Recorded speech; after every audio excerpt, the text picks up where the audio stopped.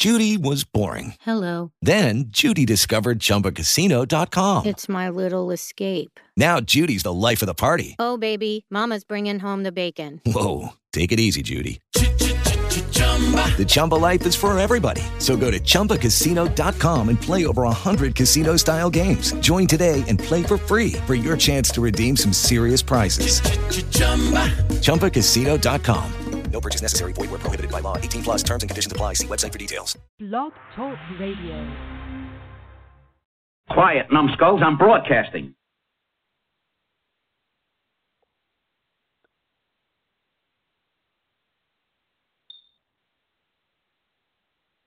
Quiet, numbskulls. I'm broadcasting. Hello. Hello. Hello. Hello. Hello. Hello.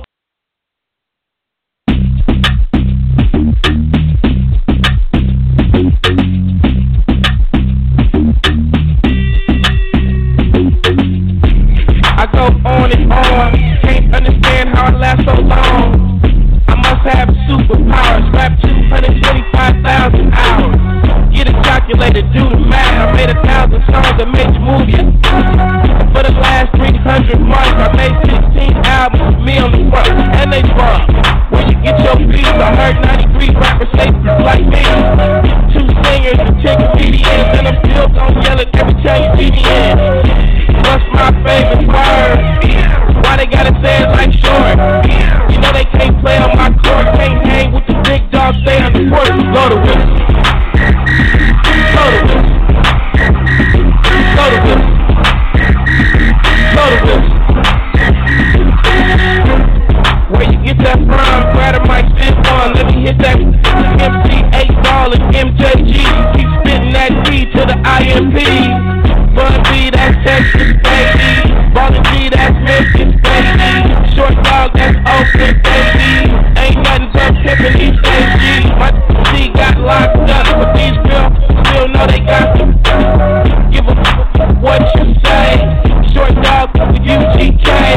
Do you really wanna be like me? Big game like Snoop and T.I.P.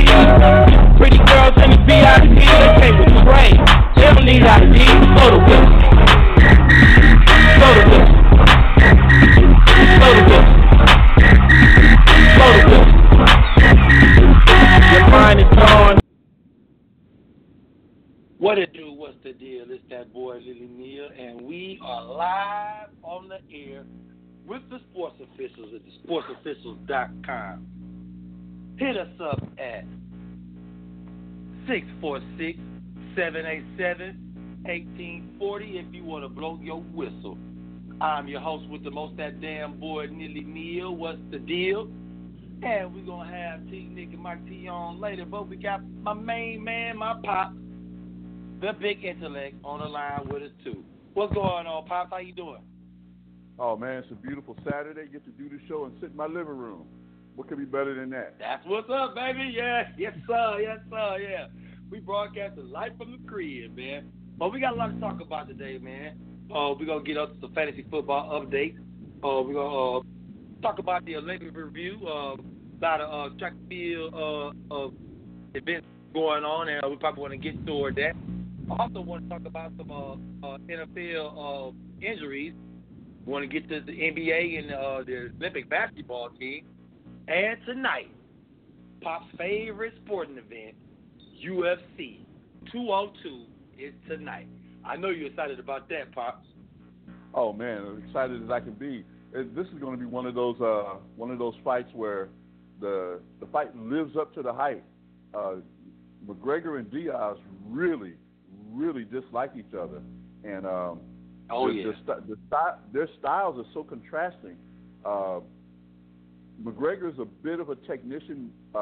Diaz just throws blows, and they are going to go at it, man. And if this thing goes 2 rounds, I will be stunned. It's going to be. Yeah, I agree. I've been watching the pressers because I watched the first fight in its entirety, and I kind of liked it as far as how Dana White is playing. What actually happened. Because Conor McGregor, he's a light heavyweight champion. Excuse me. And everybody he fights, or everybody who he hits, but his knocked out because of his punching power at that weight. But he moved up 2 divisions to fight Nate Diaz. And when he's really supposed to fight Dos Santos, but Dos Santos got hurt. So Diaz was a late addition, 11 days before the fight. Now, Diaz said it, man. He was like, I mean, I remember this before the first fight. He was like, look, because they got a lot of bad blood. They don't like each other. They got a long history with each other. Yeah, man, Nate Diaz, too, as well, Nate's brother. He said it before the fight, man. I remember Nate Diaz saying this. He said it to Conor while Conor was screaming chicken for it. But he told Conor, he was like, look, man, you about to fight a regular-sized human being now. I mean, a 135-pound man is a small man. Like me, I weigh 170 like an average person. You know what I mean? Most people weigh 170 pounds or a little more, a little less. But that's the average person, 6 feet, 6'1", 170 pounds. Now, going back to the first fight, Conor was landing blood. I'm talking about straight to the jaw. I mean, straight to the nose, face, eyes, step. Nate really bloody. But, Pop, I was seeing that fight, man. Nate ate all those punches, man. He ate them. I'm talking about like a cupcake. He was bleeding profusely, but he was still standing. I mean, and it kind of wore Conor out. I mean, Conor couldn't be the technician that he was. He tried to knock him out because he had so much animosity toward him, but as he finally realized during the fight that this dude ain't going nowhere, man. So all his package basically went out the window. I mean, and then it kind of did, yeah. It kind of did. You're absolutely right, and the fact that McGregor couldn't really move Diaz, he kept hitting him, and he was piling up points. But the issue for McGregor was how long was he going to be able to stay in that fight with Diaz. One of the things that Diaz does really, really well is go to the body, and he will make McGregor really suffer for coming in close to him. Nate Diaz is also 6'1", so he has that big reach advantage. I kind of like Nate Diaz in this fight because of his I don't give a crap attitude. And I love it. I love that, Bob. I love it. You know what I'm saying? Conor McGregor is not as big as he thinks he is. He has a really, really high opinion of himself, and he's kind of earned it. But he doesn't display it well. So, between him going after everybody in the UFC, now he's going after people in the WWE, and they don't really care about him.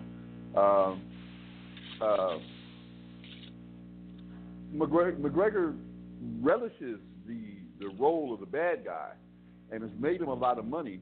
But I think tonight again, I honestly believe that Nate Diaz is going to crack him again, and then he'll have nothing else to say. I definitely do too. It's definitely a turning point for Conor McGregor tonight. But one thing about UFC is like, a lot of boxing, it can be what's the word I'm looking for? It can be a lot of stage stuff, a lot of fake stuff. Fights can be what's the word I'm looking for? I don't want to be too strong with it. I don't want to be too weak with it. Fights manipulated. Manipulated. That's the word I'm looking for, Bob. Thank you, man. You always come with the good words. Fights can be definitely manipulated. If you don't let Sugar Shane Mosley or Miguel Cotto or any of the top fighters clinch, and if you keep breaking them up, have to make it a box, it's to their advantage. But if you can clinch Cotto or Mayweather or Pacquiao, and they let you mix it up a little bit, they don't break it up right away, and that can manipulate the fight. That zaps your energy. I mean, when you clench it in the hole in and fight on the inside, and you can hit them with a little dirty punch here and there, it takes away from you. Now, if you got a referee that doesn't let you clinch at all, makes you straight box it out like the science, I mean, it's in Mayweather's favor. I mean, or it's in Pacquiao's favor if you got to slug it out with him instead of you getting close, clinching him, or any other way that they can manipulate the fight. UFC is totally different. I mean, it's man on man, mano a mano. Only time they will break up the fight is if you are on top of somebody. If you got, correct me if I'm wrong with Pop. If you on top of somebody or he's on top of you and you guys don't have any movement, both you guys are clenched like each other, neither one you moving, but they'll let you get back up. Or it's a certain time limit you can be on the ground on top of a person before they call the fight, unless you beat the person's head in. Right. Well, what the UFC does is that you have to have constant action. If there's no action, then they'll break you up, put you on your feet, and let you go at it again. That's the word I was looking for, constant action. You know, sometimes UFC, they're very good at making the action constant. I mean, so where you don't have, where there's no clinching, there's no competitive advantage when you in the fight. So I definitely agree with that, and I think that's going to be the key for Nate tonight. I mean, I don't think there'll be any restrictions for him. I think he can take all the kind of punches like he did the first time. Because Pop, I was in that fight, he took the sink from the sink. I mean, kind of threw everything he had, hard as he could, and it didn't affect Nate. I mean, it bloodied him, but it didn't affect him as a fighter, man. And I think that's going to be the key thing tonight. Well, one of the things that I think that Conor McGregor is going to have to do is he's going to have to throw more kicks because his punches aren't going to be able to affect Nick Diaz as much as his kicks might. Now, whether he's been working on that a lot this year, we don't know. That's my thing. It's kind of a kicker, though, man. He's more of a puncher. He's more of a brawler. He's more of a in-your-face guy, man. You know, he like to jump on top of it. I never really seen him use his kicks effectively. I mean, I'm not a big Conor fan. I watch all the fights. You know, and I watched the Diaz fight, and I watched a bunch of his highlights. And all the highlights beat people to death, man, knocking them out with 1+ punch. So he's a big, powerful puncher, man. He has a lot of power in his punch, but I haven't really seen him kick yet, man. Well, yeah, that's the thing about Nick Diaz because he's a tall welterweight at 6'1". So he's able to keep his opponent at the end of that jab and then throw combinations. You don't see Nick Diaz throw many kicks, but when he does, he throws them to the body. He doesn't try for head kicks. He always throws to the legs or to the body. And that kick to the body, that little roundhouse kick to either side, either the stomach side or the liver side, will certainly make a person think twice about getting too much closer to it. Yeah. What I'm really interested to see, man, because I'm pretty sure everybody watched all the presses, all the water bottles being thrown, all the real bad blood. A lot of people think that stuff is staged. I don't. I really think they don't like each other at all, and they really want to hurt each other, really. And now this is my thing when it comes to that. Nate, when I watched the first fight, man, has nice 2-punch combo. His 2 pieces in a biscuit is very effective, and he throws it straight.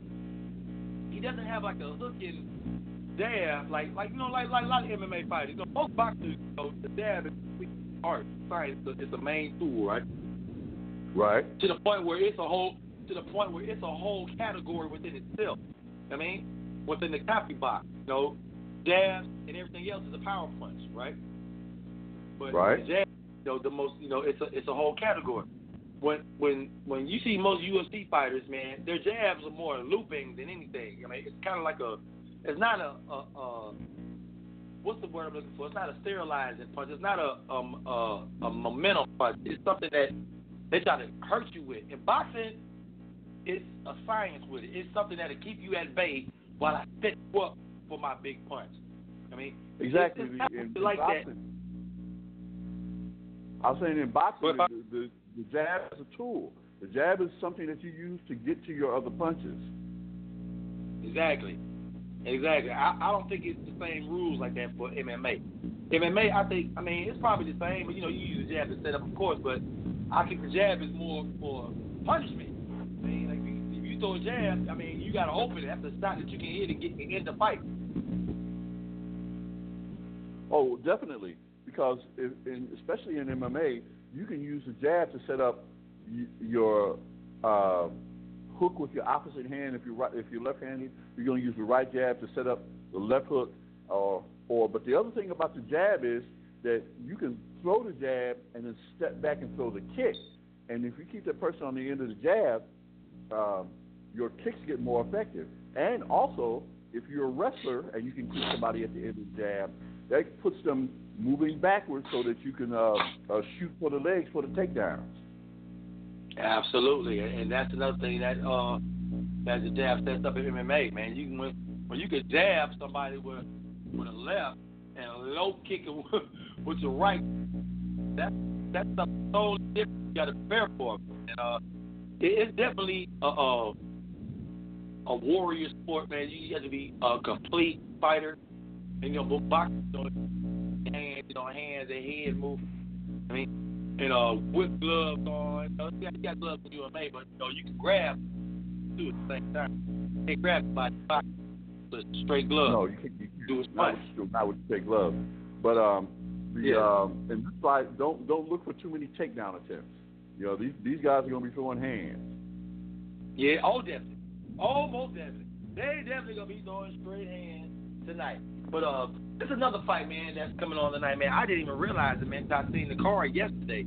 The number one contender in the light heavyweight and the number two contender in the light heavyweight are fighting each other. Number one contender, Anthony Johnson, who's beating everybody but Bones Jones. Nobody's beating Bones Jones yet, but we'll get to that later. And the number two contender, Glover Teixeira, who a lot of people think is a big-time contender, man, for that belt, besides Bones Jones and Cormier. A lot of people think Teixeira can take down Cormier as well. But it's a big, big fight in that division tonight, man, that people are not talking about because, of course, it's McGregor. But what do you think about that fight tonight, man? I think it's going to be something that shapes that division, man, when that winner comes around, man, because that winner going to either have to see Cormier or Bones Jones when he comes back. So what do you think about this fight tonight? Teixeira, I'll tell you what. And Anthony Johnson. Anthony Rumble Johnson has massive, big-time punches. He is a powerful, powerful dude. And Glover Teixeira is a little bit more of a technician. If Johnson gets a hold of him, and Johnson is very, very good with his hands in all aspects of. Yeah, and he's not a bad kicker. He throws some head kicks. He can get the head kick. But Johnson's the biggest, I think, asset in this fight is his takedown defense. He is a really, really difficult guy to take down, and Glover Teixeira is going to have to find a way to get him to the takedown in order to neutralize his punching power. I see this one again, 2, maybe 3 rounds. But Anthony Johnson is the guy, man. He will put you to sleep in a heartbeat. Agreed, man. Agreed. I like Anthony Johnson, man.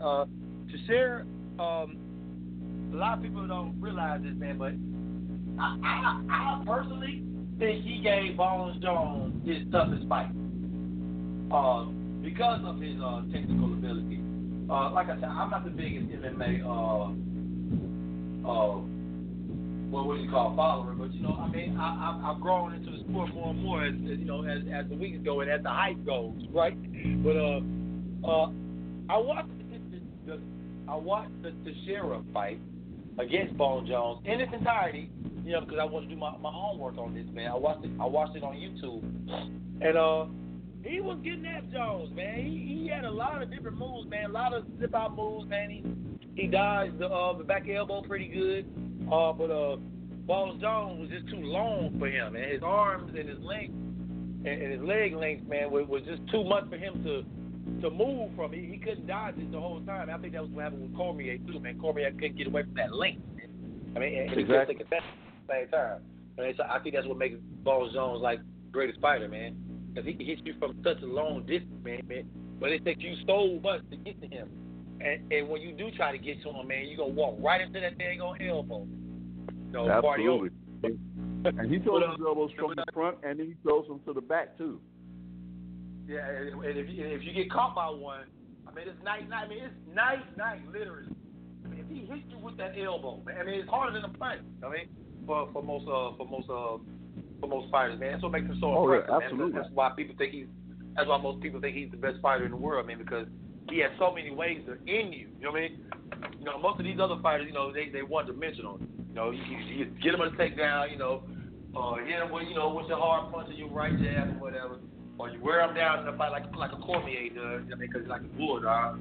But like I say, Bones Jones, man, he has, both elbows. He used both of them, left and right, front and back, and he has the length.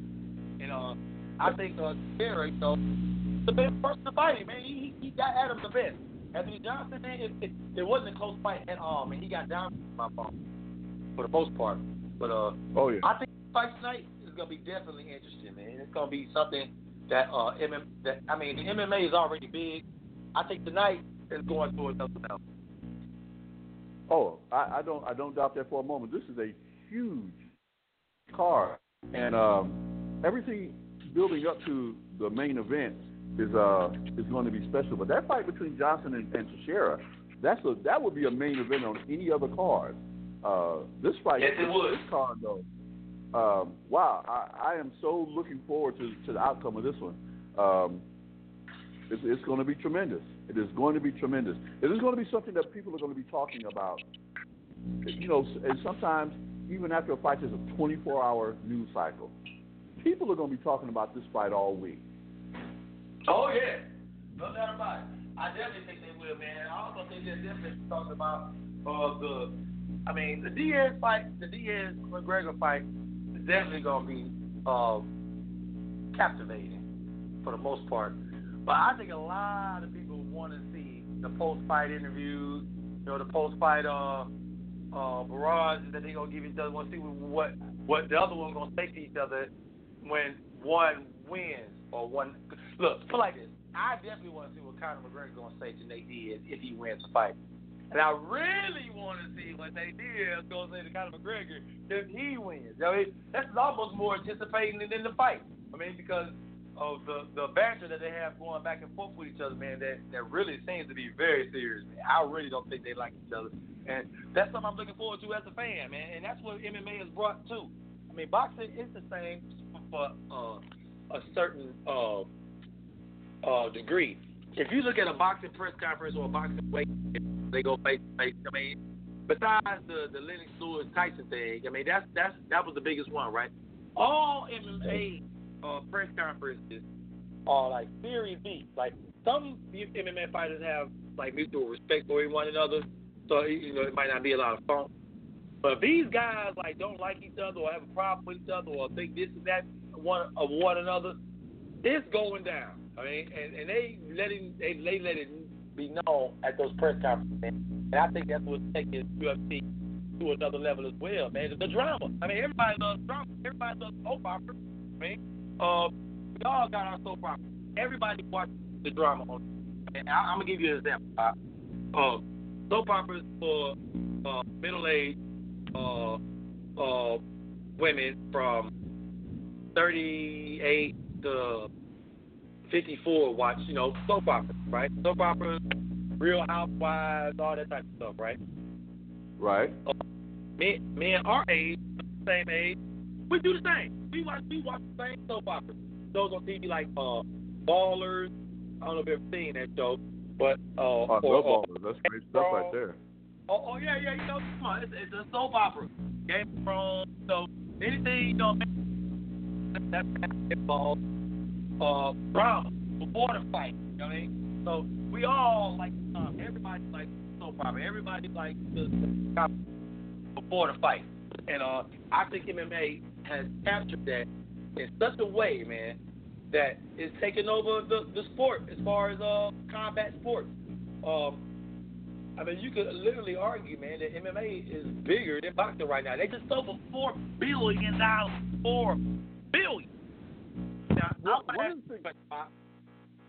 is boxing worth $4 billion? Hey, one of the first laws of economics is that anything is worth what anyone is willing to pay for it. So yeah, right.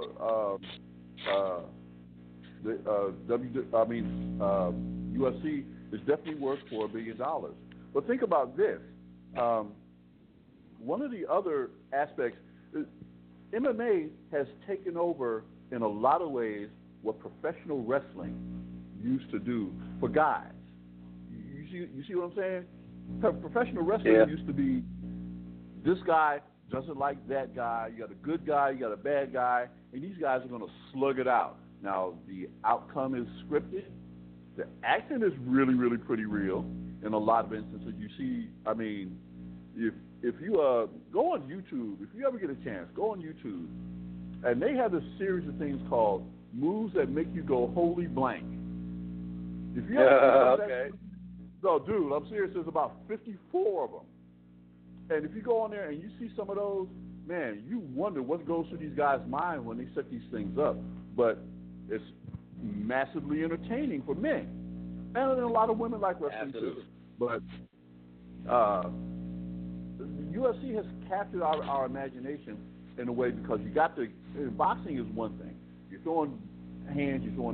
The kicking and the takedowns and the submissions, especially the submissions, those things have pulled in an audience that boxing couldn't get. And not only that, boxing really, really hurt itself by when you have these multiple confederations that control who fights who.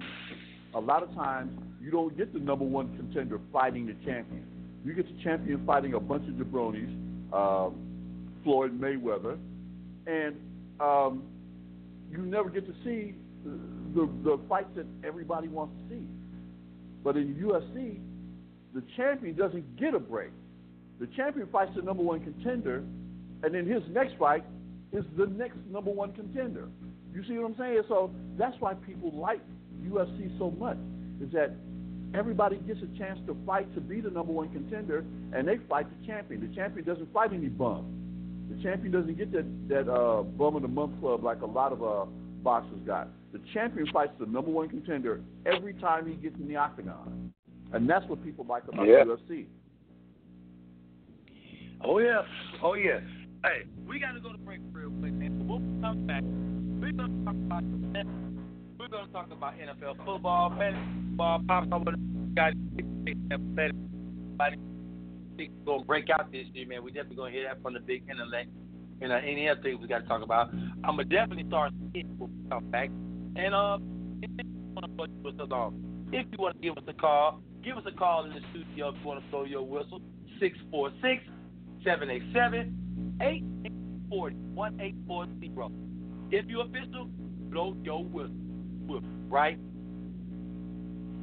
back.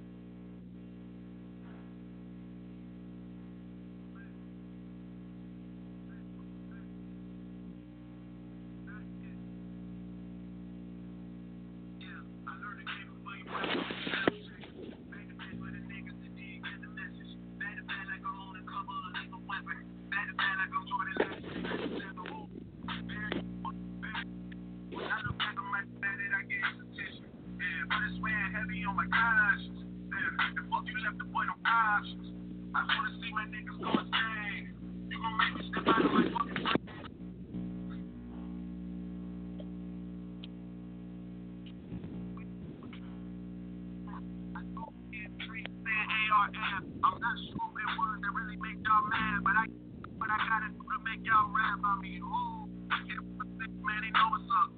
Second floor, I'm ready to.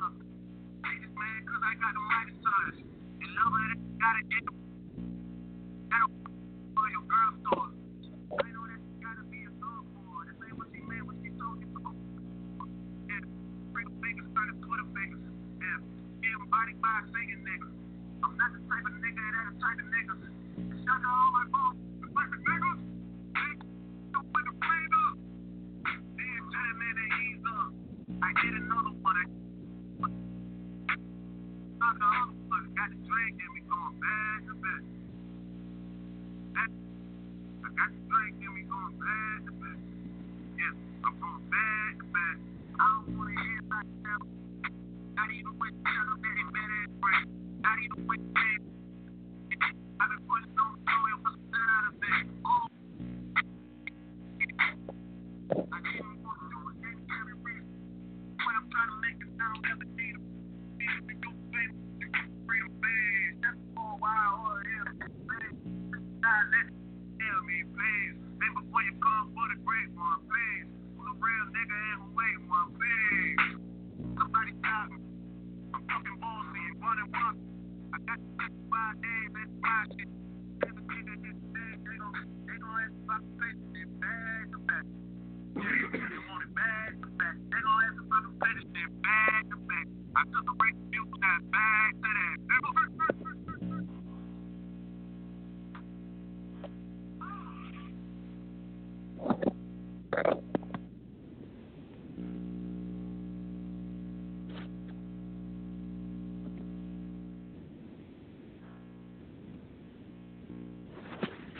Welcome back. You are back with the Sports Officials, sportsofficials.com.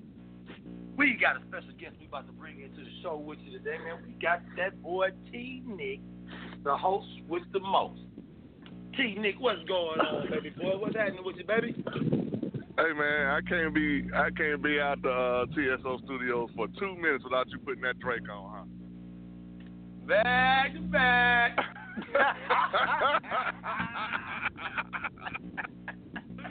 Hey, that's for you, Tom. Hey, that's for you, Nick. Hey, look, I'm That's for y'all. I'm gonna tell you the funny part, man. As soon as they connect me, I hear back to back. I was like, oh, look at him. Yeah, baby.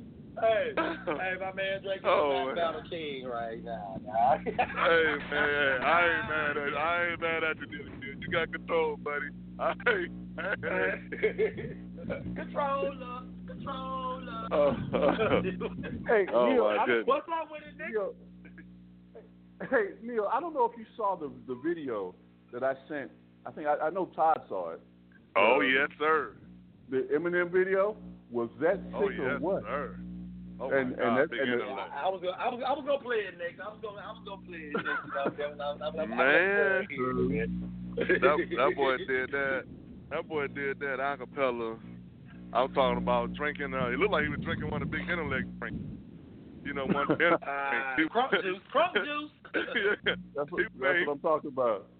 Man, he was drinking. He drunk it one time and did the and then came out with something dance. I was like, man, this dude's retarded, man.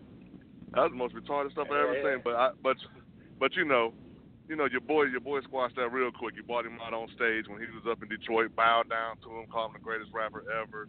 So he don't want no part of that, Neil. He won't no part of that. I mean, I don't think he want no part of the beef part, because of who backs Eminem. I mean, we don't get into all the political stuff. Nah, it ain't who backs him. It's that lyrical tone. He's not scared of him lyrically, man. I don't know.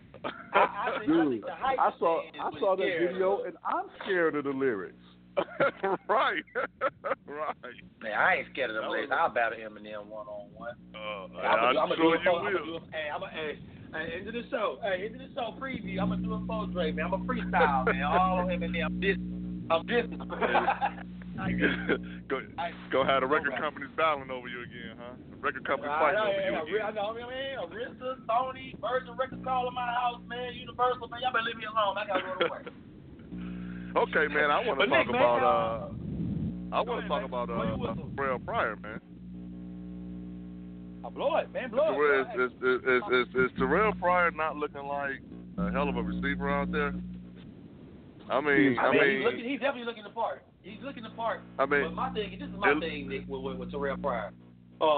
Can he run the route tree to be an effective every down receiver, or is he just a one-trick pony? What is he? I think he's a one-trick pony right now. But he do that trick well. And that's beat his man deep. That's what he do. There's been plenty of one-trick ponies that had a long career. Mike Wallace come to mind. He's the first one to come to mind. Couldn't run nothing but just fly routes. And with that speed and that frame, and that agility, man, I don't see why he can't be a one-trick pony. But this is my thing with Terrell Pryor, man. Go ahead, Pop. I think that Terrell Pryor has been going through this position change for the last 2 seasons now. Yep. Mm-hmm. I think that on that particular play where he beat the Falcons deep, and I think he went deep on the Packers as well. Sometimes it's just a matter of learning to perfect those routes, and I think he'll do it. But at the same time, if I'm trying to guard Terrell Pryor, you have to get deep on him, because if he gets next to you, he's going to go by you. And he's tall, he's got the big strides, he's got those big hands, and just like you said, and he has 4.3 speed. Hey. And he's a 4.3 guy with that size. I mean, that is a tremendous athlete. But this is my thing about Terrell Pryor. Terrell Pryor has been a quarterback his whole life. Right. even when he was with Oakland Raiders, man, he was an effective quarterback, man. Until his dropped, but he was doing pretty decent numbers as a quarterback in the NFL. He was an NFL quarterback. Now, true. He had a real good rookie year. Yes, he did. Yes, he did. A lot of people don't want to talk about that, but he was a really good quarterback his NFL year. His NFL rookie year. Now, with the position change to wide receiver, I would think that would benefit the real Prime because he was a quarterback.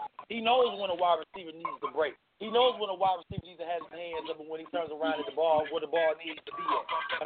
He knows how to break down route, and throw a deep ball, and where your hands should be when a deep ball is thrown. You know what I mean? Because he used to be the quarterback throwing it to that receiver, man. So I think you would think that you have a competitive advantage or a little bit more upside to being a bigger and better receiver. Now saying that, I agree.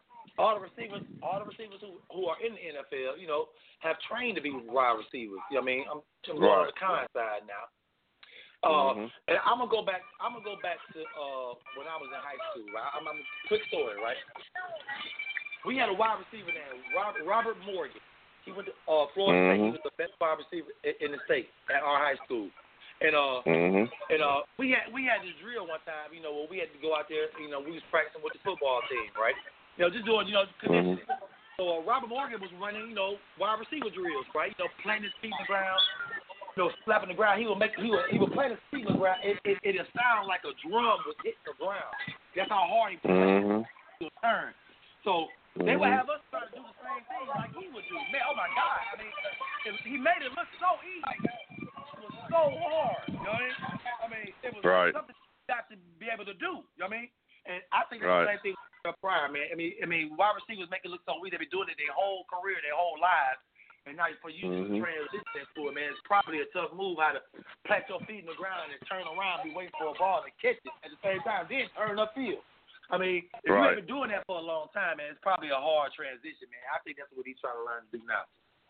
And I agree with you because it's a tough transition. You're going from the timing aspect of putting the ball there to the other end of the spectrum of the timing aspect of turning to see the ball, being there. And, and just what you just said, Neil, if you've been doing stuff all your life, it's simple.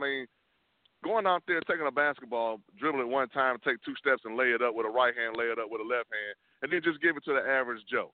And then you would just see a guy just throw the ball up there with 2 hands. You'll see the guy jump off the wrong foot. Because he ain't been doing it his whole life, so it's a little different. They got to train their body, to do that. So one aspect you got is that speed element because, as we all know, they can't teach speed. So for him to be able to get downfield, if he ever be able to learn that route tree and learn how to run those routes effectively, man, I think he'll be an effective receiver. I can tell you this, though. I believe he's going to be your day one starter. That I can tell you. And that's suspension or no suspension of Josh Gordon. And you put Josh Gordon in there along with Terrell Pryor and Corey Coleman in there, man. Corey Coleman. All of a sudden, and don't forget the tight end Bainbridge. Gary Barnidge. All of a sudden, old Robert got some weapons out there. All of a sudden, And not only that, those were weapons that he didn't have when he was in Washington. Yeah, man. I was in the barbershop yesterday, man, and Naj the barber said that we got too many guys on our team with something to prove. I said, what you mean, Naj? He said, they're going to mess up our draft position. We're not drafting number 1. He said, you can forget it. He said, the way Robert looked out there, man, he said, you give him some weapons out there that he can throw the ball to, and some folks who can actually catch. I said, the thing is going to be healthy. Can they all stay healthy? That's going to be the key. If they all can stay healthy, then you're going to get anything out of your running game. That's going to be the key to it. It really I is definitely agree with you, man. But go ahead, Bob. I was going to say, and quite frankly, that offensive line didn't look really bad, and even with Joe Thomas didn't play, the offensive line performed fairly well, a lot better than I thought they would have under the circumstances. Right. And I want to also put this point out, man. You got to understand, Robert Griffin went to Baylor, correct? Right, correct. Our first round pick is a Baylor wide receiver who comes from the Robert Griffin program. Same thing as our best player on our team. Period. They come from the same program. I mean, So they come from the same kind of brotherhood. If you kind of see where I'm going with this, man. And so when Robert Griffin looks up and sees Corey Coleman, man, he probably gonna see that same Baylor Bear Green that he sees, that he used to see back in the day. Same thing with Josh Gordon, because him and Josh used to be cool when they was in school, but Josh never got a chance to get on the field with him. You know what I mean? And he kind of feel like Josh was out there smoking. yeah, that's true. He was, man. But hey, to each his own. But he's still he's still a 5-star athlete, man. And in saying that, man, like with me and my main man Mike Teasy, man. Teasy, what's happening, baby? What's the deal, boy? Yeah, what's good, brothers? How y'all doing today, man? Man, nothing, all the same. So I was trying to put my point together in, man. Hold on, I was trying to put my point together in is Josh Gordon, Corey Coleman, and Robert Griffin have a strong college bond teammate, just like this boy, me and this boy Teasy, man. You know what I mean? That UCT contact. You know what I mean? So every time we come back, this is my dog. I got him. You know what I mean? Right. You know what I mean? Down for whatever, man. You dig it? I got you. I need you to call me. Now you check it though, man. Just like you got Terrell Pryor out there, you got what's the quarterback out that just came out of Ohio State to transition to the wide receiver. Yeah, Braxton Miller. He's doing some things too, man. I checked him out. I was like, but it's an easy, like Neil say, everybody's saying, it's an easy transition when you go from, if you're an athletic quarterback, to make that transition to receiver, because you know every route, you know how to do the routes and everything. All you got to do is just catch the ball. Can you run the routes though? Is the question. Yeah, if you're an athlete, that's the question. Yeah, I mean Terrell's an athlete and he know the routes, but I ain't seen him run no. Hey, all you got to do is get over. All you got to do is either get himself open or run in the street, or get everybody else open, making the safety drop back to guard him so he don't beat him deep. Right. You know, it's a game. It's a cat and mouse game. If he can run it, that's great. But if he got the speed to outrun the safety, then it helps also. So it's a cat and mouse game. Hey, Neil and Intellect, we're up here in Roswell about to play Blessed Trinity. And last year we came in here with some big boys, man. They were scared to death of us. Man, you ought to see the size of these dudes they got out here for us today, boy. They came back reloaded for us today. I'm looking at these dudes, and I'm looking at their line like, man, that's damn near high school line they got out there. Oh yeah. Hey, nobody likes losing.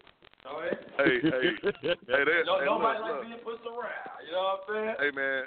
They about 45 deep out here, and I'm looking at our roster. We're about 18 deep.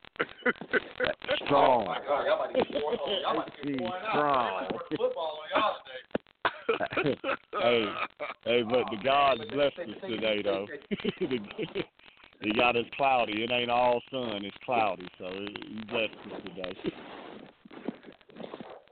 Word. Hey, you know who else looked good, man? Eddie Lacy looked pretty good, out there. He was out there playing Hold on, let me stop you on that, Nick, because we ain't on that. Sorry, brother. We about to talk about our fantasy. in a minute. But what I wanted to finish up was about the wide receiver thing is like what Terrell Pryor did, man. Started that ish. I mean, the top wide receivers like Hopkins and Antonio Brown. I mean, those guys are far fewer between them, man. But like you said, Nick, man, I like what Terrell Pryor looks like, man. Overall, I think he found his niche in the NFL. I think he's gonna be there for a while. I think he's committed himself. I think he's dedicated himself to the position. That's the key word. I think. No, that's the key word. You hit the nail on the head. He committed. Yeah, he's committed. Yeah, I definitely think he's committed to the position. I definitely think long term, 2-3 more years, he's gonna be a productive wide receiver. I think also the type of receiver he is, with Corey Coleman running out the slot probably, and Josh Gordon on the other side of the field, that'll also help him tremendously. because everybody just can't pay attention to him. So he's going to get a lot of one-on-one battles because that over-the-top help is going to go Josh Gordon's way. And that strong safety help is going to be covering the middle, covering Corey Coleman. So he's going to get a lot of opportunities, man, one-on-one. Oh, yeah, that's right, big intellect. I forgot about the big tight end. He had a pretty catch the other day, too. That was a pretty catch. That was actually. I think he's an elite tight end. I think he's one of the best, definitely. But it all depends on how the offense predicates, how we go in the middle, how our run game looks, or we're just gonna be like the Patriots, and force the ball to our best receiving tight end, man, and make the offense around him. But I think we got other weapons that can make him a lot better. But as far as now, we look really good, man, offensively. Definitely. Yeah, okay. That was a couple drives. I think we do, man. The second half of the Falcons game wasn't as pretty, but the first two touchdown passes from RG3, man, it was beautiful. And I think that's more to come of what we have when the regular season comes around. Well, the next game is going to tell it all because game 3 is, I think, all the starters play like the whole first half. Yeah, and then game 4 they don't play at all. Yeah, so the next game is gonna tell it all. I don't know who they got lined up with, but that's gonna be the key right there. Whoever they playing that third game, man, we're gonna go from there. Yeah, I definitely agree.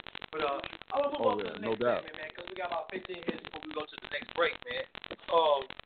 Fantasy football, man. It started all across the nation, man. Most of us on the panel, man, we kind of fantasy football fanatics. It's not that we just play fantasy football. It's kind of a part of our lives. I mean, it's an entity that's factored into your living, basically. You know what I mean? So fantasy football is a big deal, man, across America. Man, I'm pretty sure a lot of people listen to this show, man. You ain't listening to the show right now, man. Feel the same way, man, about fantasy football. Now, saying that, a lot of drafts have started, man. A lot of people every year, think this guy's gonna be the sleeper, this guy's gonna break out, this guy's gonna be the star, this guy's not. What I want to know is, see Nick and Pop, because Pop had a couple of sleepers, man, that he had, that I want to hear from too. Who are you guys, man? Who you think gonna have solid years? Give me a solid guy. Give me your sleeper picks. And give me somebody who you think is going to break out, man. And not in that order, man. But just give me 3 guys who you think is going to be a star. A guy who's going to break out, and a guy who's a sleeper. You know what I mean? That nobody's thinking about, man. That's going to do something that's going to shock the world, man. And I'm going to start with you, Nick, because I know you got a lot of it, man. What you think about? I'm not going to tell you. Football this year? Hey, I got 3 drafts with you, 1 today and 2 tomorrow, so I'm not giving you anything at all. Come on, man. I mean, it ain't no big secret, man. I mean, tell the world, man. I know. But I tell you, man, I tell you a stud is a stud, man, but I want to tell you what I do know is I think that Todd Gurley is going to be, Dennis Green. He is who we thought he was. Regardless of that tough division he's playing in, man, that dude is a hoss. And that St. Louis offense, man, there's nothing else but him going right now. Yeah, they're gonna stack the box to stop him, man, but they're gonna feed them. It's always said it takes 2 years to heal, off that ACL. Well, this is year number 2. So we'll see what he can do, as far as being a stud. Looking for a breakout year, man. The guy we just talked about, Terrell Pryor. I know he's probably not being drafted right now, man, but he's going to be one of those where just pretty much everybody picked up the tight end last year in Cleveland. They picked him up and rolled him all the way through. Same thing with Terrell Pryor. I don't think he's going to be a start every week, but certainly with the matchups that he got, and certainly when Josh Gordon get back, that's going to be a guy that probably going to have a breakout season. And as far as a sleeper, I can't really give you one right now because I really don't know none right now. Not really on it with the sleepers, man. It's just, sleeping. To me, man, a sleeper is just a guy that's just pops out of nowhere. It's pretty much a breakout guy. Because if you look at it, everybody who had a bad year last year could be a sleeper. You know what I'm saying? So, but that's just my 2 cents. Mister, I got one. What you got? I got one, man. Derrick Henry, man. He a sleeper.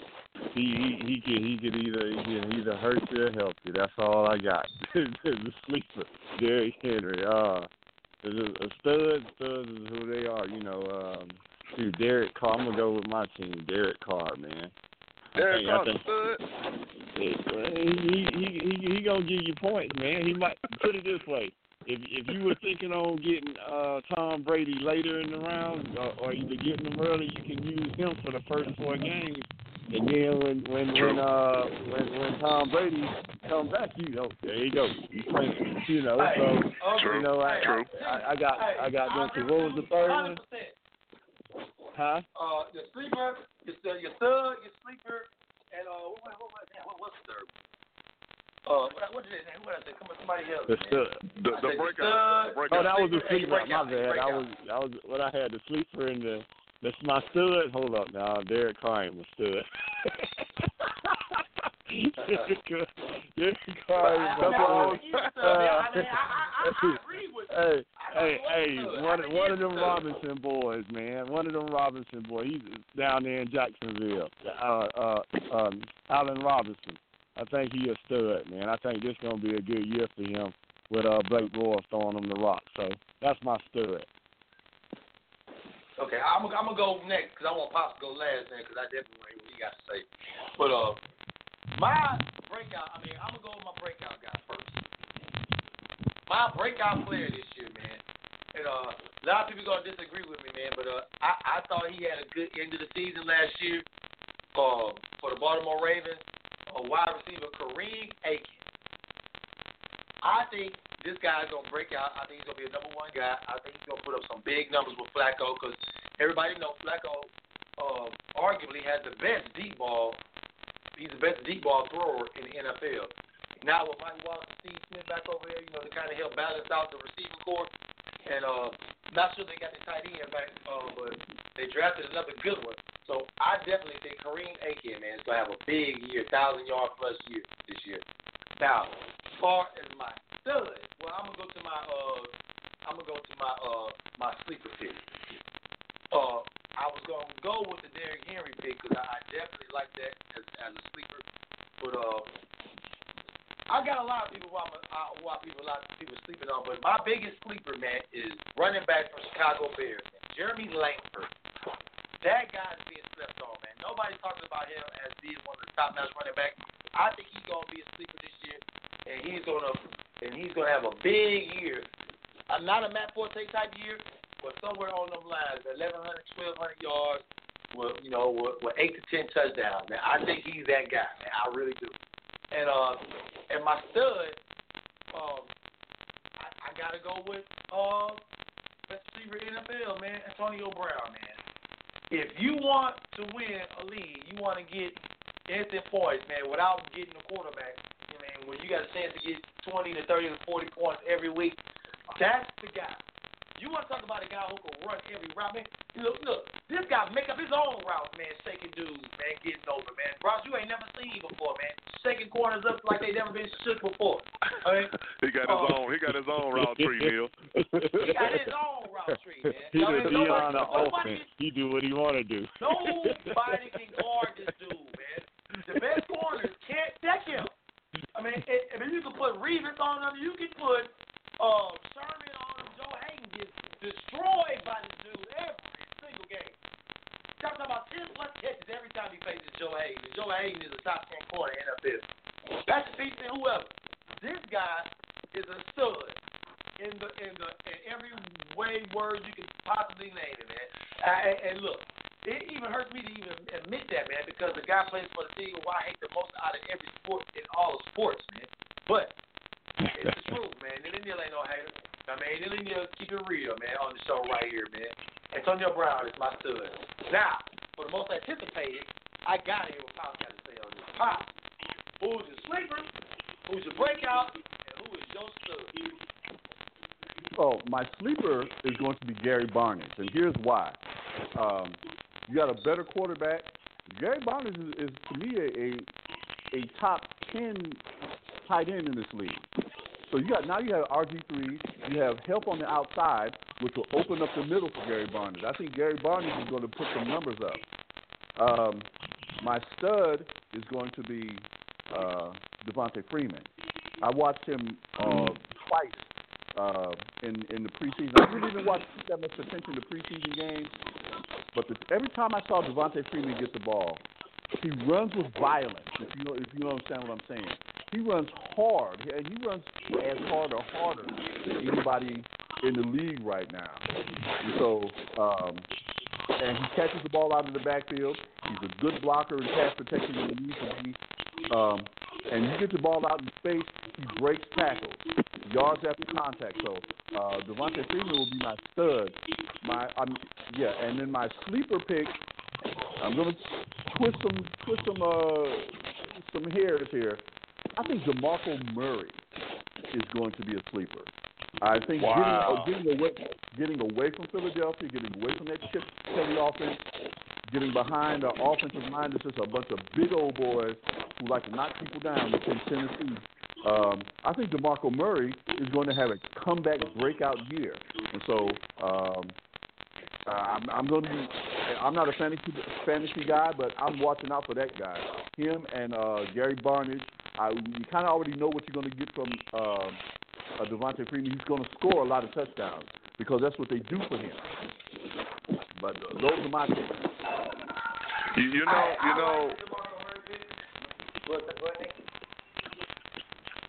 Hey, how good did Alfred Morris look last night? You want to talk about getting away from somebody?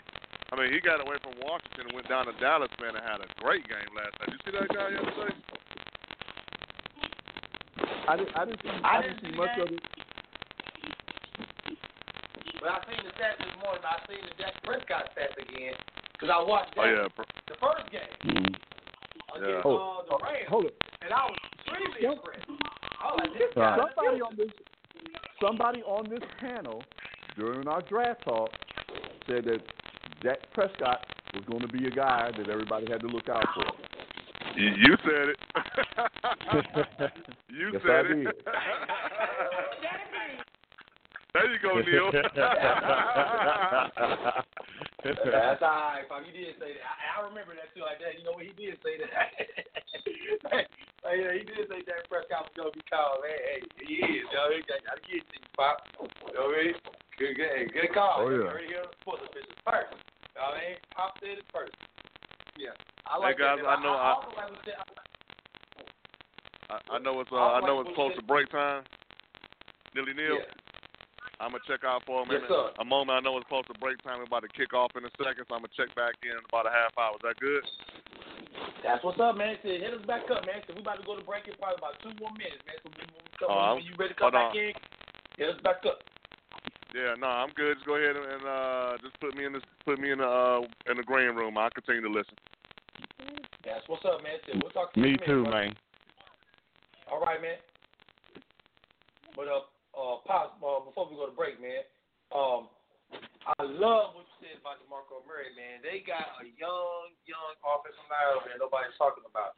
2 or 3 years ago, man, they picked a guard out of Alabama, man, in the top 10 named Chance Warmack.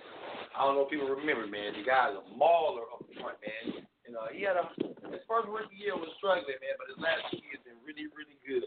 Last year, they picked a really good left tackle out of Michigan named Taylor Lewan.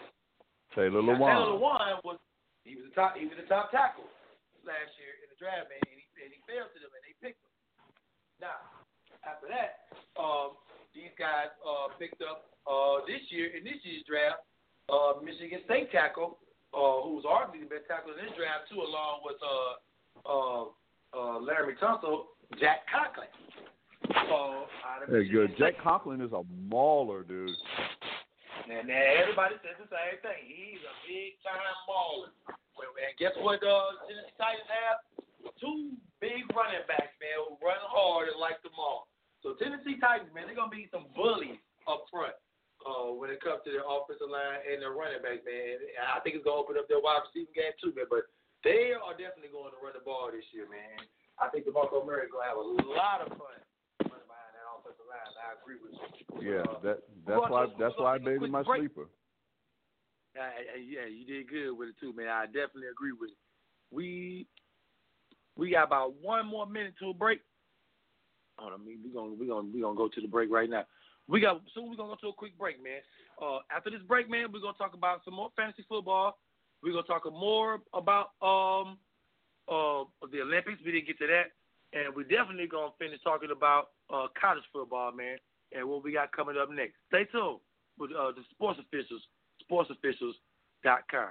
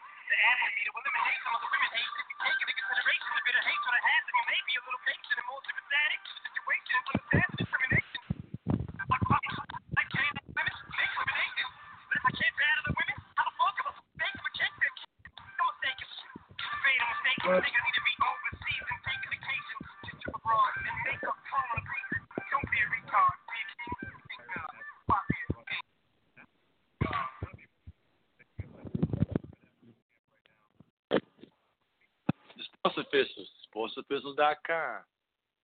Live on the air, man. 646-787-1840. Well, all right then.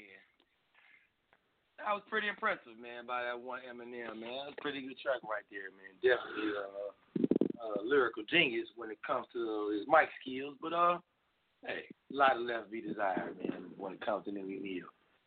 You're on the SportsOfficials.com right now. Give us a call, man, on Sports Officials.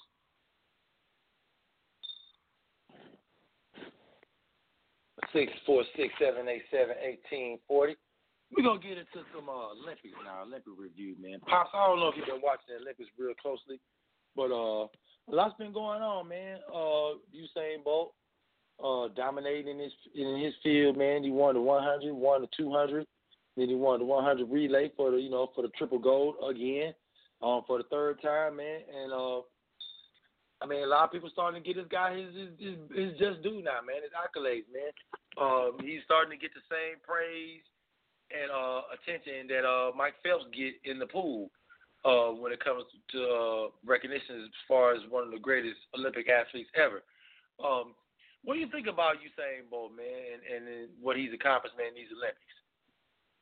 Well, Usain Bolt is just a freak, man. The literally, and it's hard to say who's faster. People who have never run track, but as far as athletes in organized sports are concerned, Usain Bolt is the fastest man who has ever lived. He's done it. He has the world record in the 100 at 9.59. Nobody ever thought that was even possible. He has the world record in the 200, 1919. That was insane. The old record, which was 1972, 19.72, that record stood for almost 20 years. And Michael Johnson broke it, and then Usain Bolt crushed it. And so when I say that those were numbers that people didn't think were humanly possible, Usain Bolt has done that. So as far as his place in sports history, he's the fastest man who's ever lived. And if anybody ever breaks his record, it will be a phenomenal achievement. those records, Usain Bolt's records will last for almost as long as Wilt Chamberlain's records will last. I think so too, man. I think he's one of the best athletes to ever live. I mean, not just track athletes, period, man. A human who could run that fast, man, and maintain that speed, man, at the stride this guy, man. This guy's 6'5", man. Like, most track athletes were tall athletes, man. They were 5'4", 5'6". I mean, it was short guys, with short, choppy legs, get to where they have to go to, at a fast rate. I mean, this guy, length, man, as far as an Olympic runner, man, it's uncanny, man. It's something that I ain't gonna say we'll never see again, but 20 years, man, before a guy does this 4 times in a row, man. It's fastest in the 200 and the 100. I mean, this guy, as far as straightaway speed, is something that what's the word bigger than phenomenon, man? I mean, he's more like a comet type, like a Halley's Comet type of deal, man. Like, may see it streak through here every 20, 30 years or so, man. But, you got to pay attention to it when it get here, man. You got to enjoy it, embrace it while it's here, man. Because, I mean, you got to understand, man. And he talks about it all the time, man. He regrets pulling up and celebrating when he broke that record. He was celebrating. He was looking around the stands, posing with the number 1 finger up. Before he even crossed the finish line, broke the fastest time we've seen in probably in our history, in the history of the planet, basically. I mean, oh, absolutely. I mean, in the history of planet Earth, since time has been recorded, and I just think that's something, man, that will be remembered. I mean, right now it's just a feat. It's a great thing. 20 years from now, when we look back at this and look and watch what this dude's accomplished, man, I mean, I think he's going to become one of those. I mean, I ain't gonna say he's gonna become an elite athlete because he's not really outspoken, but he's gonna be a Jesse Owens type of guy, man. You know what I mean? Edwin Moses type of guy. How we gonna remember this dude, man? Like how we remember Michael Johnson. You know, he's a hero here in America, man. When every time you think of see of him, man, like he's a gold medalist. So I think that's how Usain Bolt will be remembered as well, man. I love what he's done for his country and his people. Oh yeah, one of the things that we remember now. We remember in it was '96 when the Olympics were here, when Michael Johnson broke the record in the 200 and in the 400. Yeah, he broke the record in the 400 as well. So that was a phenomenal feat. But now, if you ask the average sport fan right now, the first name that comes to mind is Usain Bolt. They don't remember Michael Johnson anymore because Usain Bolt crushed his records 2 Olympics ago. So he did. So Usain Bolt is more than just one of those generational athletes you see once in a generation. We may never see the likes of Usain Bolt again, or it'll be a long I definitely agree. It'll be a long time before we do. And it's the same thing with Michael Phelps. It'll be years before we see the likes of Michael Phelps again. The guy won 22 medals in swimming. Yeah, I agree. Yeah. Because a lot of people say he's like perfectly dimensionally shaped and built, and along with his work ethic, man, for to be a swimmer, man. He's the closest thing to a fish, I guess. Yeah, but see, when you hear about how he worked out, and it's probably the same thing with the greatest athletes of all time.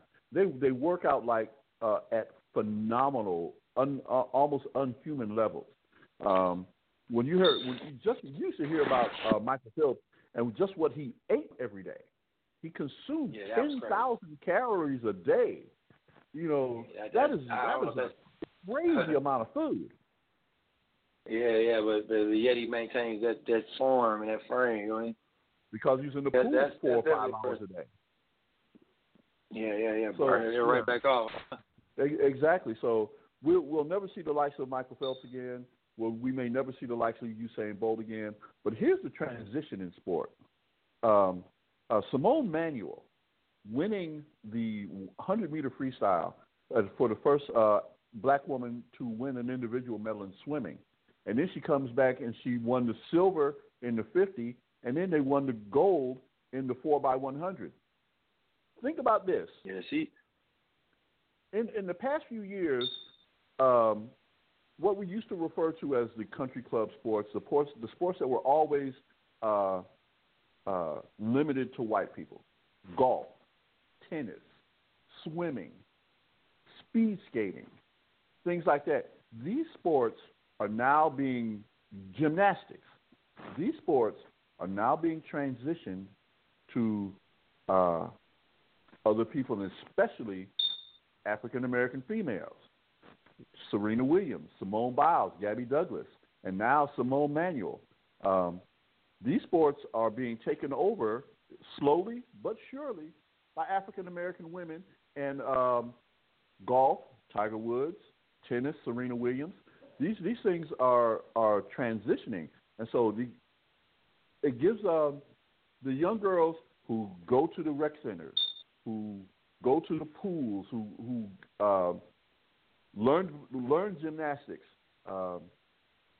Your daughter is going to perform in a gymnastics meet later on. And the unique thing about – let's talk about this for just a second. The really, really unique thing about Kristen as a gymnast is that she's so tall.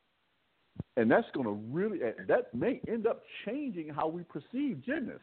If you think about it, there's a very real possibility that young lady will change our perception of what a gymnast looks like. That is a phenomenal thing. And she's determined to do it, man. No matter what I say, I'm like, man, I tell all the time, man, like, you're too tall for the sport, man. Like, you're going to outgrow it, man. But, I mean, Pop, she is not trying to hear it, man. She's determined to prove me and the rest of the world wrong that she will be one of the best gymnasts ever. And that's what it takes. She definitely has a drive for it. And I think that, like you said, man, it comes from the athletes like the Gabby Douglases and the Simone Biles. So let me tell you something. My daughter was telling me about this Simone Biles chick 2-3 years ago. You know what I mean? Telling you how this girl is the best. You got to see this girl, man. She's the best gymnast in the world. And I remember my daughter. I mean, you know how you listen to your kids. You let them talk. You try to be. You try to be that guy to listen to them. When they blabber on about stuff. Like you and Sean Kemp. Exactly. Nobody wanted to hear me. You know what I mean? But until he got good. But it's the same thing about the Simone Biles chick, man. And my daughter used to always talk about it all the time, every day, man. Simone, this chick do that. I mean, I kind of remember the name. Yeah, but then this past Olympic trials, she kind of blew up. Everybody started to see. She's got all the Olympic records, all the world championships. She's won the gold, and she's been the best gymnast. So I was like, oh, that's the girl. My daughter's been talking about this whole time. And then my baby girl's like, yeah, I told you. I've been trying to say I need to get on this show and support the fist. I like that's what's up, baby. But yeah. So. Yeah, you're right, Pop. So, the young black chicks who taking over in these Olympic sports, the girl who won the fencing championship, man. I think she won a bronze. Yeah, exactly. I can't remember her now. Like, man, fencing? Like, we doing that now too? But I didn't even know we did that. I don't know anybody who ever even fenced before won. Like, but now, you got young ladies, winning medals in the sport now, man. Even if you're not an American, man, and you look at all the other sports, man, I mean, it's being dominated, man, by African Americans. Now we don't want to turn this into anything political right now, man, but and it's definitely inspiring, man. I mean, just to our race and our people, man, just let us know, man, that we can do it, man. I mean, we can do it better than anybody, man, if we really wanted to do it. So it's definitely inspiring, man, especially to our kids, man, and our youth, man. And I don't know if it's something that the world wants to actually want us to actually get about ourselves. I mean, like I said, I don't want to get political with this, man, but because, the Olympics is it's a world-renowned sport. Everybody in the world participates in it. Every country has a representative in each sport. And when you do this every 4 years, man, it like you said, Pops, it kind of brings out the greatness in what we do as people. We would have never started playing golf or tennis, we see Serena and Tiger playing playing golf, right? That's the only reason why I even started playing golf, man. Like, there's somebody black playing golf. Ain't he the best? Oh, let me see if I can do it. All right? That's the only reason why I even started playing golf with T. Nick. You know, T. Nick been playing for years. He's pretty good himself. Same thing with tennis, man. Our young ladies never want to play tennis in the neighborhoods around here, man, until they seen Serena Venus winning. Like, dang, they cold at it, and they looking good with the braids. Exactly. You need a role model. They need a role model, and now they have one. Absolutely. Instead of just in basketball, football, and baseball, you know, our regular heroes. Now we got Usain Bolts and Alex and Felixes to look up to. Even in the Winter Olympics, man, Shani Davis, man, in the speed skating, man. Whoever would have thought, man, a black speed skater would ever win a medal, man, and let alone the gold medal, let alone a handful of gold medals, man. I mean, so it goes to show, man, hey, we could do it. You could do anything, man, if you really wanted to, man. But absolutely. What about the other events, though, man? The water polo team. Did you see the U.S. water polo team and the gesture that they did for their coach? No, I missed that one. I seen it this morning, man. I mean, it was very heartwarming. It was a touching gesture by the team. I don't know if he's going to get to do this. I keep him. But the U.S. water polo team won the gold medal, and they're defending champions because they won last year. But the coach of the women's water polo team just lost his wife with a battle of cancer, pancreatic cancer. She just passed away. And the girls' team, when they won their gold medals, they all got their gold medals, and they went up to the coach, and the whole team, each one by one, gave him their medals, and and had him rocking the whole team. 14 girls. He had 14 gold medals around his neck, man. And he kind of broke down emotionally, because I guess the wife was I'm pretty sure she was in tune of the program too, and they all loved her too. So it was a definitely touching moment, man. So it's not just the race side, the human side of life, and it was a good thing to see, man. It's kind of inspiring, man, just to see that, man. You see those young ladies be that selfless after they, trained 4 years, just to be at that stage, man, and give it up to their coach. Biggest moment it's important because after the biggest moment of their lives, they took the time to acknowledge someone else's life, and that's a beautiful thing. Most definitely, man. And I think that's what the whole world should reflect like, man. That's the whole human family. But, that's another day and that's another show, man. But USA basketball, man. Olympic basketball period. We ain't going to say USA basketball because, we dominate basketball. But now I'm going to say world basketball, the Olympic basketball.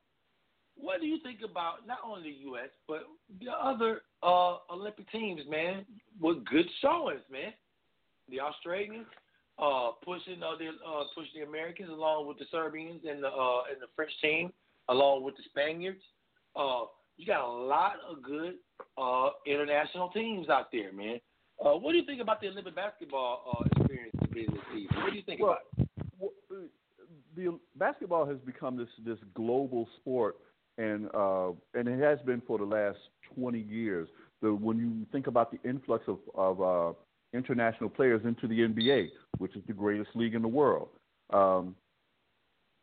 almost every team in the NBA has an international player or two, and some of those guys are big stars in this country. So that they go back to their country and represent their country is indicative of the power of basketball, the influence of basketball.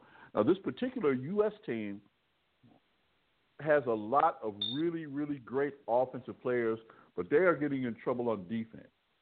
And one of the things that's really troubling me as a basketball fan and as a former basketball player, the United States is getting beaten a lot in transition. The transition defense has been horrendous. And so a team that's able to get out and run on them, like Spain will be able to if they don't pay attention, is going to give them problems. But there's a ton of talent on that team, and some players are having some breakout performances, and particularly Kyrie Irving. Kyrie Irving, just in moments in the Olympics, has put himself, in my opinion, and it may be just because I'm a Cavs fan, but now this puts Kyrie Irving in the argument for one of the top 5 basketball players in the league right now. He is that good.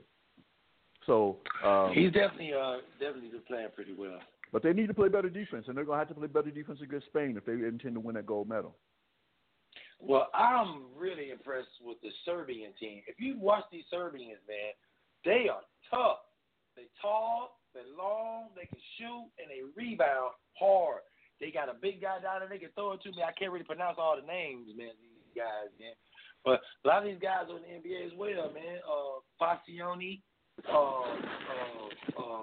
Pelekovic, and Teletovic over there for those guys, man. And they playing really, really good basketball, man. They push Americans the hardest this year. And now, you got to understand, they almost beat the Americans. We won by 6 points. We beat Spain by 6 yesterday. But when we beat the Serbians, man, we won at the end because they took a bad shot and we got a rebound and they had to foul us for the rest of the game. And, we won by free throws because we was only up 1. They was trying to bury us and take the lead with seconds to go. So now, you got to understand, the Serbians get a rematch of us in the gold medal game on Sunday at 2:45. These guys are not afraid, not intimidated, and really believe they can beat us. I think the Serbians are the second best team in the world. I really believe we're the best, of course, because I don't think the Serbians don't have 3 or the 4 best players in the world not on that team. Like LeBron, Steph, and Westbrook are at home right now, along with Anthony Davis. They're not there, along with James Harden. These are the real best players on the planet. You know what I mean? Oh, no doubt. I don't think Serbia can go home and say they got, some other guys. The best players in Serbia are playing on the Serbian team right now. So, with that being said, they are not afraid or not being intimidated, and they think they could win the gold, and they think they could beat the Americans, man. And look, it's going to be the toughest game the Americans have played since they lost to Argentina back in 2004, our last loss, basically, when Manu Ginobili and his crew won the gold. We lost. This is going to be the biggest test for America since that game. And I'm telling everybody right now, man, the Serbians not playing. They coming to win. They are not intimidated by us at all. They don't care about Kyrie's quickness. They don't care about Carmelo's jump shot. They don't care about how many times DeAndre Jordan can dunk. They don't care about that. I mean, they can do it too. And this is the thing about the Americans too, man. They all rely on that one shot, man. Everybody's a superstar on that team, on their respective teams, right, and across the world. But they all stand and watch each other all the time, especially with Carmelo. When Carmelo gets the ball, you got to look at the American demeanor. Everybody gets out of basketball position. We talk about it all the time, we're basketball players and coaches and referees as well. Right. Basketball positions when you bent over with your feet spread apart and shoulder width position with your hands up, ready, when like basically spotting up. When Carmelo catches the ball for the Americans, man, you got to watch the body language of the Americans when he gets. Everybody stands up and relaxes. It's like they wait for him to go to work. You know what I mean? I know he's the elder spokesman. He's playing the best. The same thing with KD. They do the same thing with him. When KD catches it, everybody relaxes. They get out of basketball position. And even on defense, man, I mean, everybody's relying on DeAndre Jordan to get all the blocks and all the rebounds, which he has because he had a U.S. Olympic record yesterday with 16 rebounds, which is expected. That's why they got him on the team. But they can't rely on him being blown by or getting sugar or getting an open jump shot and expecting him to get the rebound, man. The defense, like you said, Pops, has been our biggest Achilles heel. Offense is not a problem for America in any way. No shape or form. We are offensively gifted like nobody else. I mean, we look, the ball is going in the hole, regardless, when it comes to American basketball, period. We're going to score. We're going to score when it comes to scoring. We got to stop you, man. And those Serbians are coming with it tomorrow at 2:45, man. So it's a very interesting dynamic when it comes to that, man. And I hope that we take heed defensively, man, and give it all we got for this one last game for the gold medal into the next 4 years, man. Because if we lose this game, Pop, it's not just gonna be a monumental upset. It's gonna be so influential to the world. Like, we lost. I mean, the gold medal. if you get what I'm saying with this, man. And I think you are absolutely the world 100% basketball, correct. Yeah, go ahead. Elaborate. We will be giving other programs hope. You know, they say, hey, the Americans can be beaten. They like to think that they can take their best shot at the Americans, and if they beat us, it's because they're better than us. Okay, but now you beat the Americans, and it's like maybe the Americans aren't better than us. Maybe we can aspire to the level of play, and especially at the international level, that the Americans do. Now, granted, when you think about it, just like you said earlier, LeBron, Steph, Westbrook, Davis, those guys aren't there. So these teams are going against the Americans while the Americans are really, really, you miss the 4 or 5 best players in the world, except for maybe KD and Kyrie Irving, the 4 or 5 best players in the world aren't there. So that's when you have to become a better team. And when you do just like what the Americans have been doing, when Carmelo gets the ball, they stand around and watch him. When KD gets the ball, you kind of stand around and watch it. Well, they have to do better than that. You have to be better basketball players because that's what the international teams do. They don't stand around when Patty Mills gets the ball or when Tony Parker gets the ball or when Pau Gasol gets the ball. When that player gets the ball, everybody's still moving. And that's what the Americans need to do. And if the Americans do that, you're going to see a lot of layups. But we got to stop standing around on offense, and we need to be more. And also on offense, I mean, cut you off. A lot of the Americans are going for their signature moves. You know what I mean? It's kind of like I think they should take it back to college mode when it comes to how they play and how they execute. You look at Kyrie, he'll do one of his signature juke moves and take a shot, take an off-balance shot when you don't have to. Or same thing with Klay Thompson, man. He'll make a 1, 2, 3 dribble move and try to shoot a fadeaway when he doesn't have to. Same thing with Boogie Cousins, man. He's trying to take his man off a dribble in the paint, face him up, do these spectacular moves that he does in the league for the Sacramento Kings, but you don't really have to. I mean, this is my thing when it comes to Americans, man, in American basketball. If you rotate the ball, kind of like how everybody else does, it makes us play defense because they don't let the ball stick. Then that's the kind of like the blueprint for the Americans. They don't like to play defense. They don't like to be on defense for a long time. Because we're so offensively gifted. When it comes to the basketball, putting the ball in the hole, man. So you kind of have to take the ball out of their hands, man, and kind of make them move their feet a little bit and use their hands. Same thing on offense, man. We should apply that same theory on offense. We should make everybody else play D. We should make everybody else move their feet. And then if we got a chance to make that signature move, man, we should do it. But we should take it back to basic basketball, man. Just use our superior athleticism and superior talent playing real basketball instead of playing, one-on-one flashy NBA basketball with your signature moves. You know what I mean? Because Carmelo does it all the time when he gets it in the post. I totally 100% agree with you. I taught you well. The things are, it's about fundamentals. And if you have more talent, and the Americans do, then you have to execute fundamentally if you want to maximize your ability to win. You can win in this tournament simply because you have more talent than everybody. But everybody's going to be working that much harder to beat you. You have to be fundamentally sound. There's just no other way to get around it. And when the Americans are fundamentally sound, they win by 30 points. If they don't do the fundamentals, it becomes a game. And the last thing you want to do is be in a position with 2 minutes left in the game, and you may need to score 4 points to catch Serbia to pass them. You could be down 3, down 4 with 2 minutes left in the game. You're going to be in trouble. So, and I kind of look at it like this. Pop, and I know you'll be able to relate to me, man. Maybe the rest of the world will relate to me.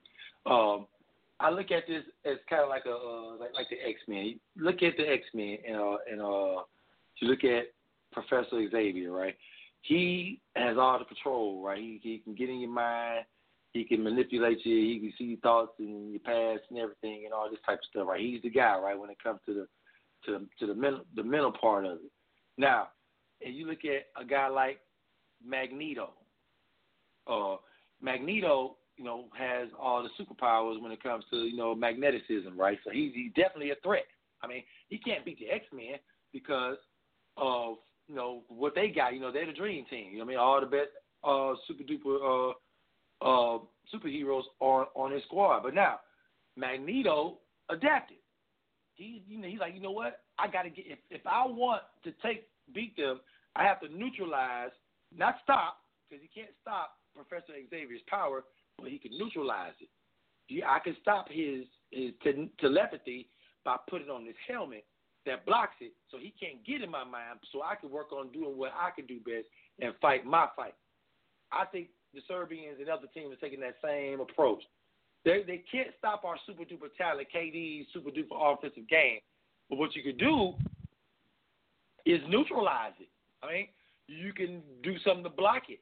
You can take the ball out of his hands and use this 24 shot clock and make every possession the most hardest, most defensive-minded possession for them, making them play defense, and we getting the best shot we possibly get every possession and turn around playing D in the same thing. I think the Serbians and the rest of the world have put on the Magneto helmet, man, to block our telepathy of telling them, hey, we the best instead of you. You know what I mean? So everybody is definitely find a way to neutralize us. Okay, well, we can always go. Right now, we're going to go full nerd mode here. One of the things that make the X-Men so great is that they train in the danger room for every contingency, every possibility, everything that could possibly happen. You've trained for it. You've seen it. You know what to do when it happens, and that's what the United States needs to do better. They need to execute for every contingency. There are going to be those games when Klay Thompson's shot is not falling, KD's shot is not falling. What are you going to do? You know what I'm saying? What are you going to do? Agreed. Exactly. Agreed. So I agree. You train, you play for those contingencies, and to do that, you have to be fundamentally sound. You cannot adjust on the fly to those contingencies unless you are fundamentally sound, and that's what the United States players need to play better. They know what the fundamentals are. They played it all their lives, but because they have so much more talent than everybody else, they tend to get away from the fundamentals. Well, at this level, Definitely. you have to be fundamentally sound because your opponents are fundamentally sound. They definitely fundamentally sound, and they definitely try to neutralize your basically your mutant powers or your abilities. I mean, if you can keep KD, and if you can keep DeMar DeRozan, and if you can keep Jimmy Butler off the wings, flying and running and do what they do best in transition, because these guys are unstoppable in the open court. You know what I mean? Passing the ball, getting fast breaks after you get stopped. I mean, 'cause that's what defense is. When you get a stop on defense, you run it. I mean, you're not taking the ball out the basket while everybody sits back up on defense. You get a stop and you get the ball, you on the run, you on the break. These two guys are the best in the world at it. One of the best in the world. Same thing with Klay Thompson, man. Him out there on the wing pulling up with wide open threes in transition. That's what he do. I mean, but we're not getting the opportunities to do these type of things, man. Because we break down on defense all the time. Everybody on our team everybody on our team besides Butler. Everybody on our team is not known for their defense. Even DeAndre Jordan, a lot of people say he's good on defense. I mean, he fouls a lot. I mean, and he plays hard, but that's not a good defender to me. I mean, I was just thinking the same thing. He blocks a lot of shots. He's not that great a defender. Yeah, man, he can block a lot of shots, maybe get a lot of rebounds, man, but he fouls all the time, man.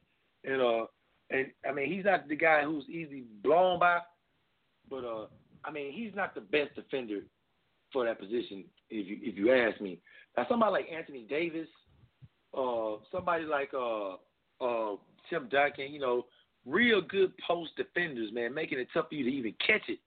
Those guys is what we need in the post. I mean, we got all guys who's so offensive minded, man, like Boogie Cousins and Draymond is an all around player, man, but he can't really be a center full time. You know what I mean? Right. You know, when it comes to the paint, or even be a power forward full time, man.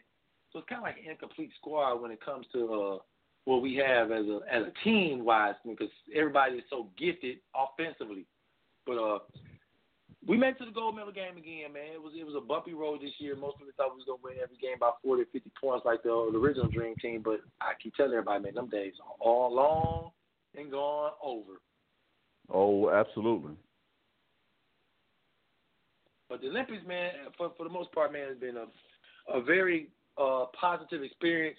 You haven't heard anything about the Zika virus or anybody getting sick out of those waters, but you know the green water out the diving pool was something big. But for the most part, Rio has went without any major hiccups except I'm pretty sure this is your did I do that?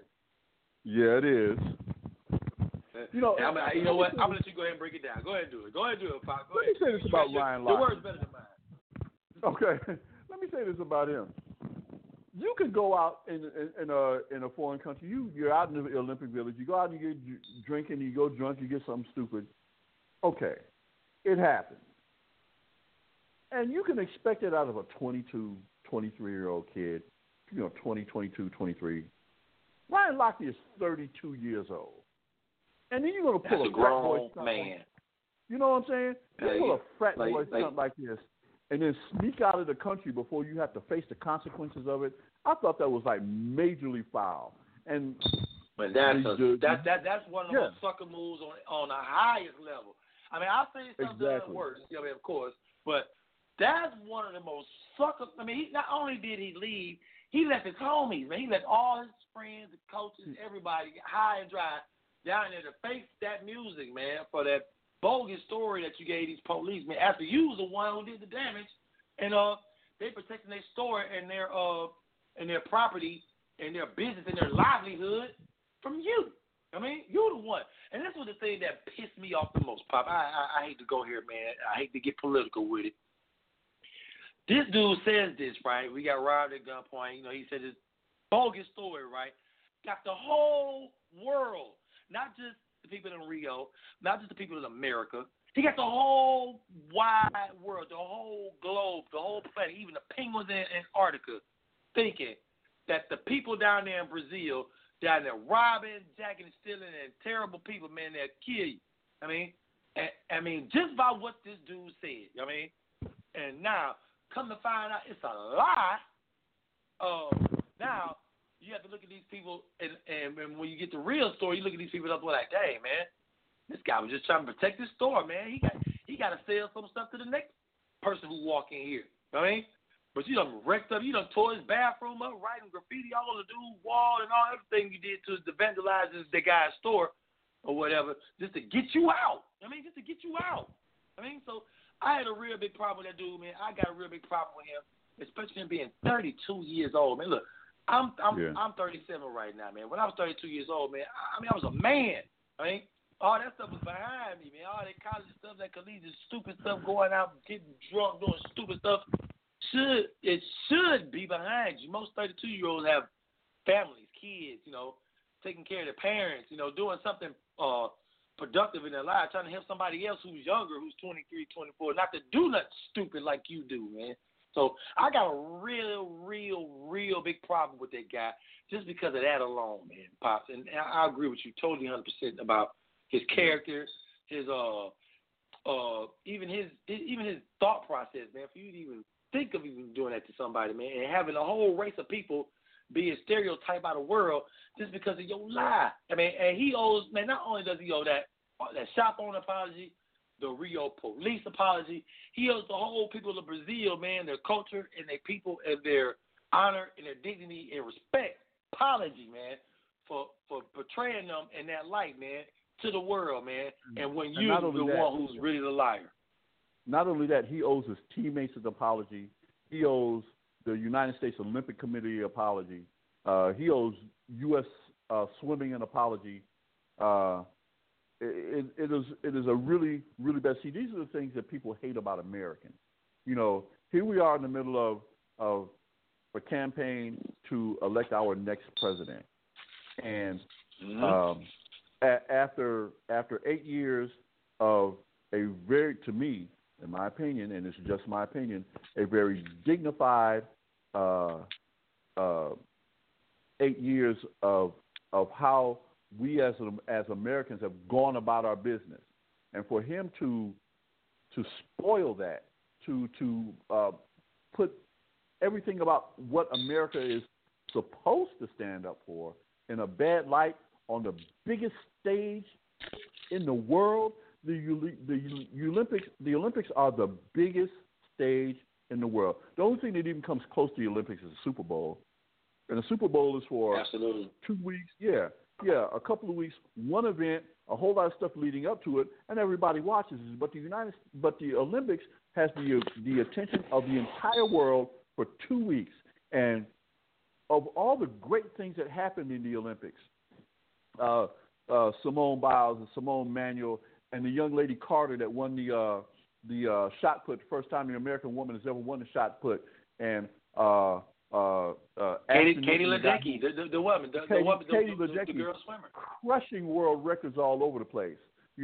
All these positive things that the United States has done in the water polo team, and that beautiful gesture that they did to honor their coach.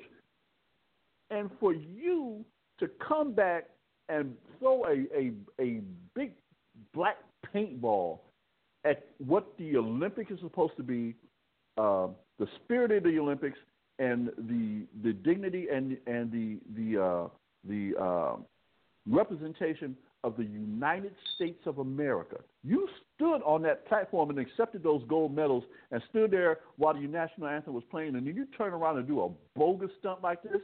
They should put him in jail. He should be doing community service for the rest of his natural life. But that's just me. I think he should be extradited back to Rio and face them people, man. He'll never go back again. I wouldn't have a problem with that. He'll never go back, man. But this is my thing, man. Like that a lot of people don't know. People do know, but they don't know is Rio and Brazil and South America, man. When the slave trade happened, most of the slaves were there first. They took the most slaves there first. So it's a lot of people of color there. You know what I mean? And they don't have the best economy. They don't have the best economy. They don't have the best crime rate. Man, a lot of bad stuff happens everywhere, man. But those people do that for survival, just like we do. They're human beings, man. And with feelings, with families. You know what I mean? And with their own culture and their own beliefs and everything, man. I'm pretty sure they got. I'm pretty sure, like this, the average Brazilian is not a bad person. I can guarantee you. I'm pretty sure they got an upstanding culture and beliefs and want their kids to have a better life just like everybody else in the whole wide world, man. For you to do that to make them look bad in the light of the world. And now you got to understand this. People in Australia, you know what I mean, or people in Serbia, like those teams, they looking at the people in Brazil now like, man, these people are savage killers, man. Don't care, man. They'll jack you. And a police officer out there, police out here jacking, man. What's up with that? But it's not true. It's a lie, man. It's a straight up lie, man. Just like everything else here is, but we ain't gonna get into that. We ain't gonna get to that political stuff. But we on our way on the close out show, man. Pops, you got anything that you want to close this thing out with today, man? It's just, it's a beautiful day, man. There are things going on. I'm looking forward to the 4x400, a race that I used to run when I ran track, and it was always the closeout event of the track meet. And I remember running those 4x400. It's a beautiful thing to watch when it's done well. And so if there's nothing I'm looking forward to today, today. The 400, the 4x400. It's been a great sports week. You have football. The Indians, 2 walk-offs in the last couple of games, which were really, really very exciting. So now we have the Indians to look forward to. We have the Browns to look forward to. If you're a fan, you have. If you're an Atlanta Braves fan, because we're here in Atlanta, when they brought up the kid Dansby Swanson, There is just so much going on, and the big fight tonight is going to hold everybody's attention. Everybody, even if you're not an MMA fan, you want to know how that comes out. So I am really looking forward to that. You know, so that's what's up, man. That's what's up. Big ups to you, Todd, Mike Key. The sports officials are back, and we're going to keep going doing what we do. That's what's up, man. We official, not artificial, man. You brought a lot of good points too, man. I forgot about the dance response pick up, man. That's a big thing in Atlanta, man. Everybody's talking about that. And, yes, sir. Definitely, the Olympics been pretty good, man. College football is about to kick off next Saturday, man. You know the whole nation transforms, man. When that happens, when the pageant comes out, and we got the NFL coming around the corner, man. You know, a lot of fantasy drafts are going on today, man. I got one tomorrow. I got one today, and two tomorrow. So, we here, man. So this is definitely an exciting time going on in sports, man. And I love talking about it, man. You know, we got a new time and we got a new sports frame. You know, is how we're gonna be operating now. So we're gonna be back operating on our own frequency and our own vibratory level when it comes to how we get down as sports officials, man. So stay tuned to a lot of new stuff, man. We still got our YouTube page going up. We got a lot of stuff we need to construct on it, man. We're gonna start putting up our own videos, man, so you can watch us do our show. We got our podcast coming back, man, to iTunes, man. Be on the lookout for that, man. You can start archiving our scores, excuse me. And you can start blowing your whistle, man. Give us a call here, man. 646-787-1840. Got any questions? You can holler at us, man. You can also hit us up on Twitter, man. Pops, what's your Twitter handle? My Twitter handle is BigLess76. Send me something. BigLess76? That's what's up, yeah. Holler at Pops if you got any questions, man. If you want to know some big words, man, it'll hit you off with something. You know what I mean? You can holler at Yes, sir. T-Nick, too, at T-Nick T-Snake. And you can also hit us up on our big page, man, at Blow Your Whistle. And if you want to holler at the host with the most, that damn boy, Nilly Neal, you can hit me up, Nilly Neal03, man, at Twitter, man. I ask anything you want to do. We can go back and forth, man. You can listen to all my stuff and all my retweets and my posts. As for what we got going for the rest of the show, I'm going to say what Nick say all the time, man. Somebody loan me 100, man. We're going to see y'all next week. We out of here. The Sports Officials. We out.